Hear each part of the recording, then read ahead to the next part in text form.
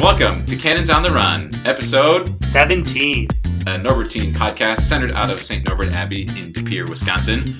I'm Frater Johnathan. And I'm Frater Jordan. And we are here recording after Jordan has successfully returned from his trip to the Holy Land. And this is an extra special episode because it's not just two of us. There's a third. We have a confrere with us, Father Mike Brennan. Our third wheel. You can cut that. So instead of giving an introduction for Father Mike, I'm going to let him introduce himself. So Father Mike, tell our listeners who you are. I'm Father Mike Brennan. I'm the vocation director here at St. Norbert Abbey and a college chaplain at St. Norbert College. I'm excited to join in this conversation about Jordan's trip to the Holy Land and my own trip to the Holy Land. So that's what we're going to talk about for this episode. Frater Jordan and Father Mike have both been to the Holy Land. Father Mike, you went in the year... It's coming up on 3 years already. It would have been August of 2015 through October of 2015. So nearly 3 years ago. And Jordan just recently got back. Yeah. I have not been there yet. So I will not be contributing much in terms of content. I am the friendly neighborhood questioner of both of their experiences. I just want everybody to know what Frater Jordan did, though, immediately upon return from the Holy Land. This is Frater, will you tell that story? Yeah. So people think I was crazy, and I don't disagree with them. But some friends of Norbertines, they run pacing companies, so they help pace different races. And this last Sunday was Green Bay Salcom Marathon, and Father Mike actually got me roped in with this group of pacers, so he's kind of to blame. I got back from the trip on Saturday at 11 p.m. I arrived in Green Bay. I got 4 hours of sleep, and then I paced a 3:35 marathon at the Green Bay Salcom Marathon. The next morning. Which, just for all you out there listening, is an hour faster than I've ever run a marathon. And I have had a full night of sleep both nights that I've run a marathon. So we're all impressed with Frater Jordan. Super impressed. So I didn't get much sleep within that first 24 hours. I was in 4 different countries and ran a race. But then afterwards, I slept a good 10 hours. It was glorious. So that's the excitement about this podcast, is that we get to have people like me, and we're guessing many of our listeners who have not been to the Holy Land, get to hear from 2 different Norbertines who have been there and reflect and share and compare some of what you guys experienced there. Yeah. That's where we're going to start. I've not been there. I actually am taking a survey of the Hebrew Bible course at St. Norbert College as a May term course, which has been really fun. And just within the last few days of class, we've been seeing pictures of certain sites in the Holy Land. So it's been really fun knowing that we were recording this episode coming up and seeing this stuff and thinking, so this is what Mike and Jordan saw when they were there. Help us, people who've not been there, get a sense of what it was like being there. You know, say a few things maybe that really stuck out to you that you really remember. What would those be to help people like me get a sense of it? The thought that has stuck with me more than anything was I was overcome with the messiness and beauty and complexity and sacredness of the place. And oftentimes the messiness and the beauty and the sacredness and the complexity overlapped. One of the first places where this kind of slapped me in the face was walking through the marketplace in Jerusalem. It's an open-air market, and every smell is present. I mean, you have it's a spice markets. You have not live animals, but you have dead animals hanging for sale. You have every kind of trinket and souvenir. So there's all kinds of colors and just people going in every direction, all kinds of language. And just this is a place that 2,000 years ago, Jesus would have walked down these similar cobblestones. And it was just, the senses were literally overwhelmed by that beauty and complexity. Before going over there, I had decided to do a blog while I was over there, and I entitled it Walking on Holy Ground. And the more I would reflect and share reflections on there, I recognized that, yes, I was walking on holy ground because of Jesus and the apostles that had walked in those places and all the pilgrims that had walked in those places. But because of that takeaway of the messiness and beauty and complexity, the sacredness, I realized that I didn't have to go over there to be walking on holy ground. It reminded me of the human experience. It reminds me of the people that I have encountered throughout my life, and particularly the people I've encountered this first year of priesthood.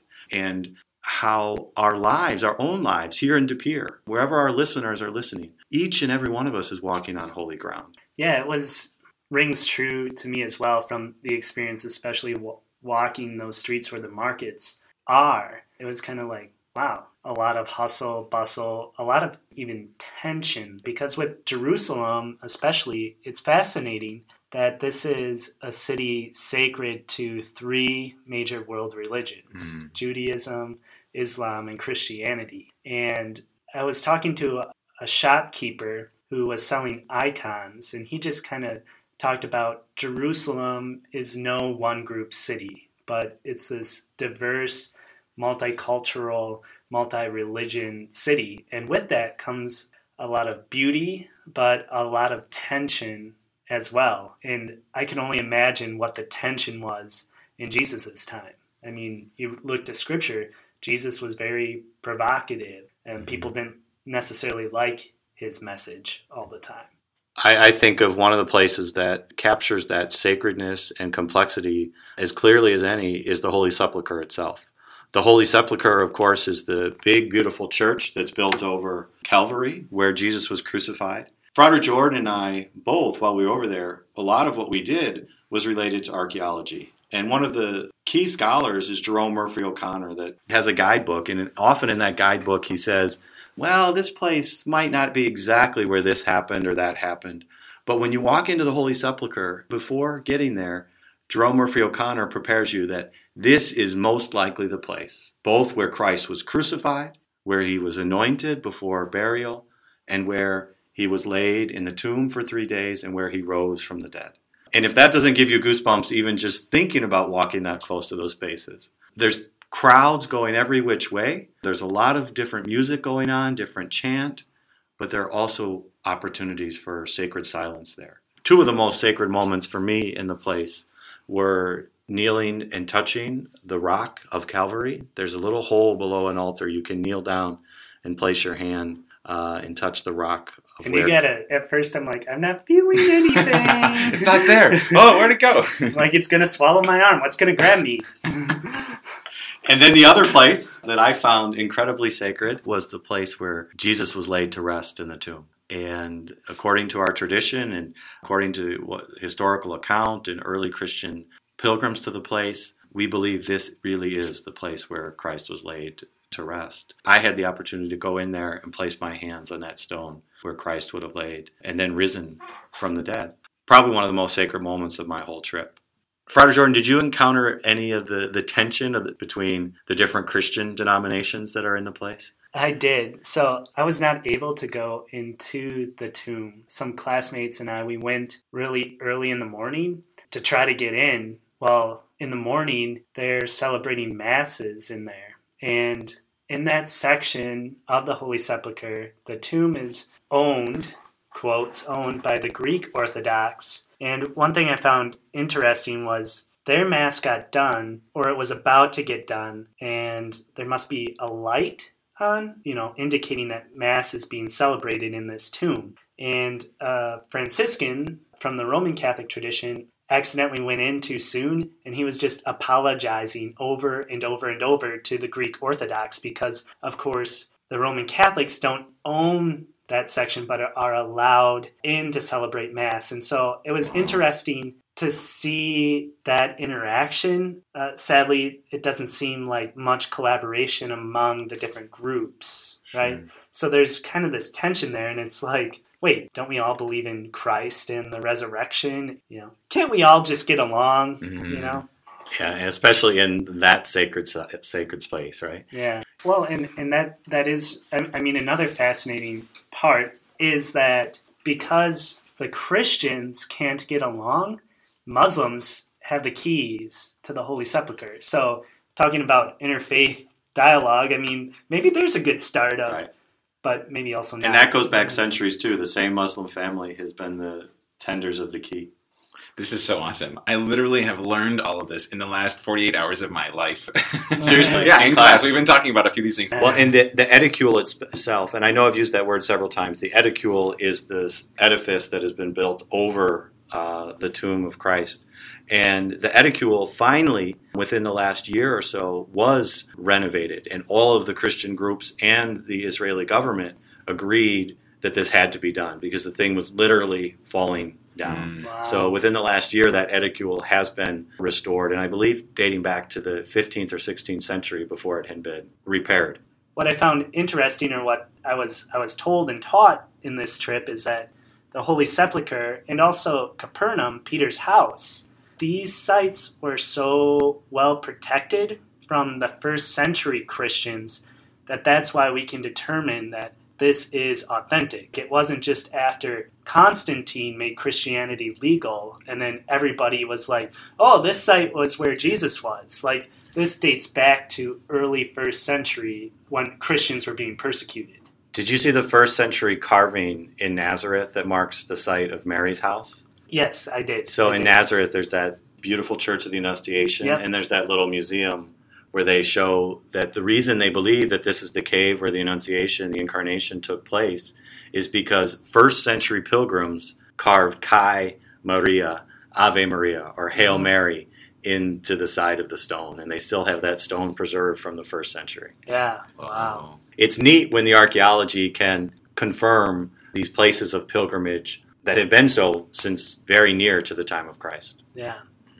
Mary's house was one of the ones you talked about, right? As one of your more profound experiences, or one of your, I mean, there's so many profound things, like you guys just talked about the Holy Sepulchre, but as far as other favorite places, that was one of them, right?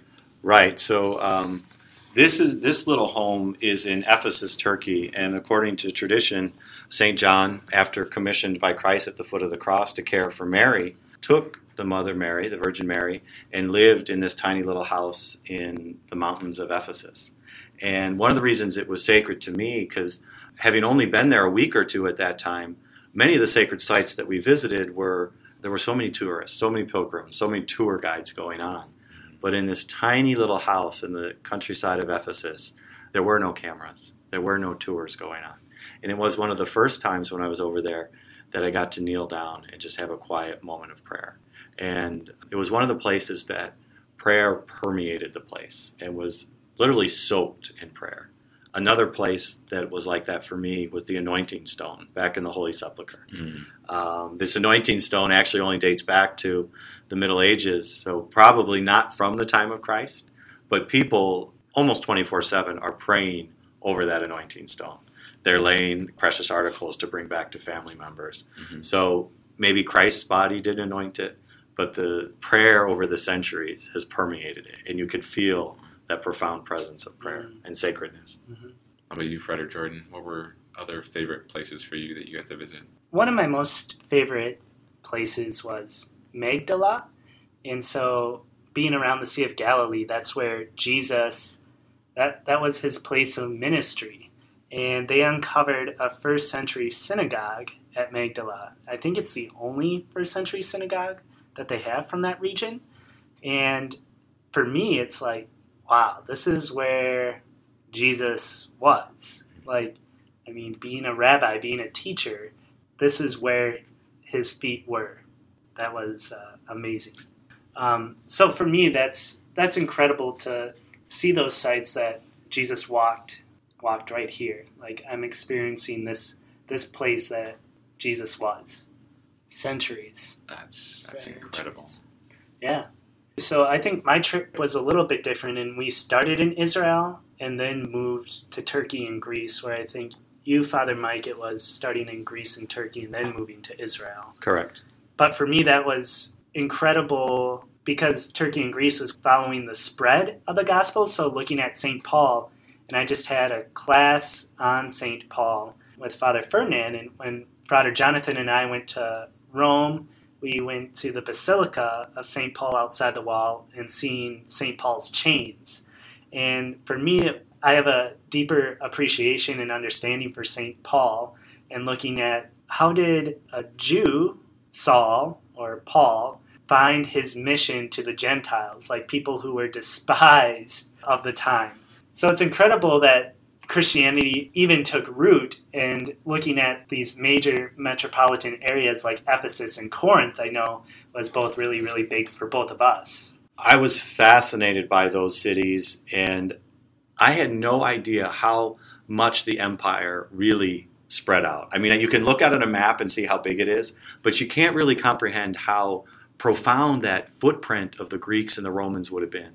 Because every town that you walk through had these great stadiums, but also columns that have all these gods all over the place. So Paul was bringing Christianity to a world that was surrounded by gods and goddesses. And all of a sudden he comes in and says, no, I'm bringing you the real God. And it's mystifying and inspiring that Paul was able to bring this message to a world that was already saturated with belief in the supernatural. Mm-hmm. And that it took hold in that part of the world, to me, is just fascinating. There was something about Christianity that took hold. I think it was the passion of Paul, but I also think it was the generosity of the earliest Christian church and going into and reaching out to the people of the margins. They're the ones that went out and cared for the widows and the orphans and the neglected. And that was the Anawim. There you go. Yeah. Good job. Wait, help me understand. What language is that?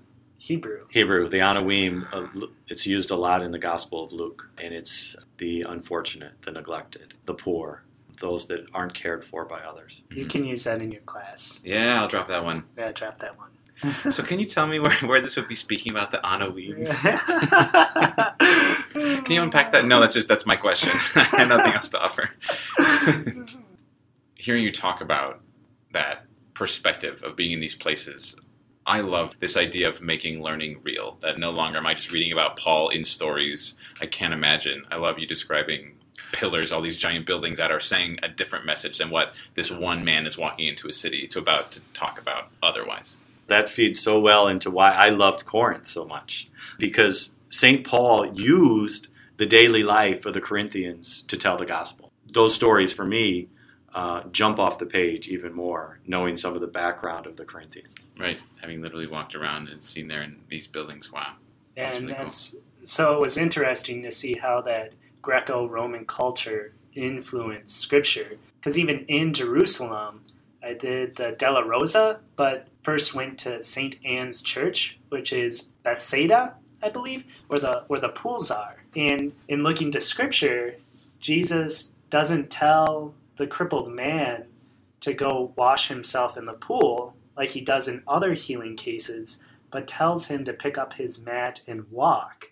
And I guess that's also because Bethsaida were these Greco-Roman healing pools to Asclepius. Oh. So it was kind of a contradiction against these false gods that Jesus was saying, I am the true God who offers healing. And so it was kind of like, whoa, this all makes sense now. I didn't know about the Asclepius connection there to those pools. I knew I visited those pools, but I did not know the Asclepius connection. Yeah. Interesting. Yeah. So it's like the more you know. Seriously. Well, this is what I love. I'm sitting here hearing you both talk about this, and at certain points you're just gushing back and forth with shared understanding of things, which I've yet to study, which is exciting for me to, look forward to that. And if you can't travel to the Holy Land, but you are interested in St. Paul, I have a book recommendation. Paul, His Story by Jerome Murphy O'Connor. He writes it as a historical fiction. He uses the letters of Paul and the Acts of the Apostles to kind of weave together a biography of St. Paul. Well, since you're making plugs. Hey, I like that. That's a good transition. I'm the newly named vocation director for St. Norbert Abbey. And by the way, by the time this airs, I will be 1 year a priest. Thank you for the applause here in the studio and also at home for you listeners. If you yourself are discerning, or you know somebody that might be discerning priesthood or religious life, encourage them to seek out a spiritual director. Send them our way here to St. Norbert Abbey. We'd be welcome to have them on a come-and-see visit.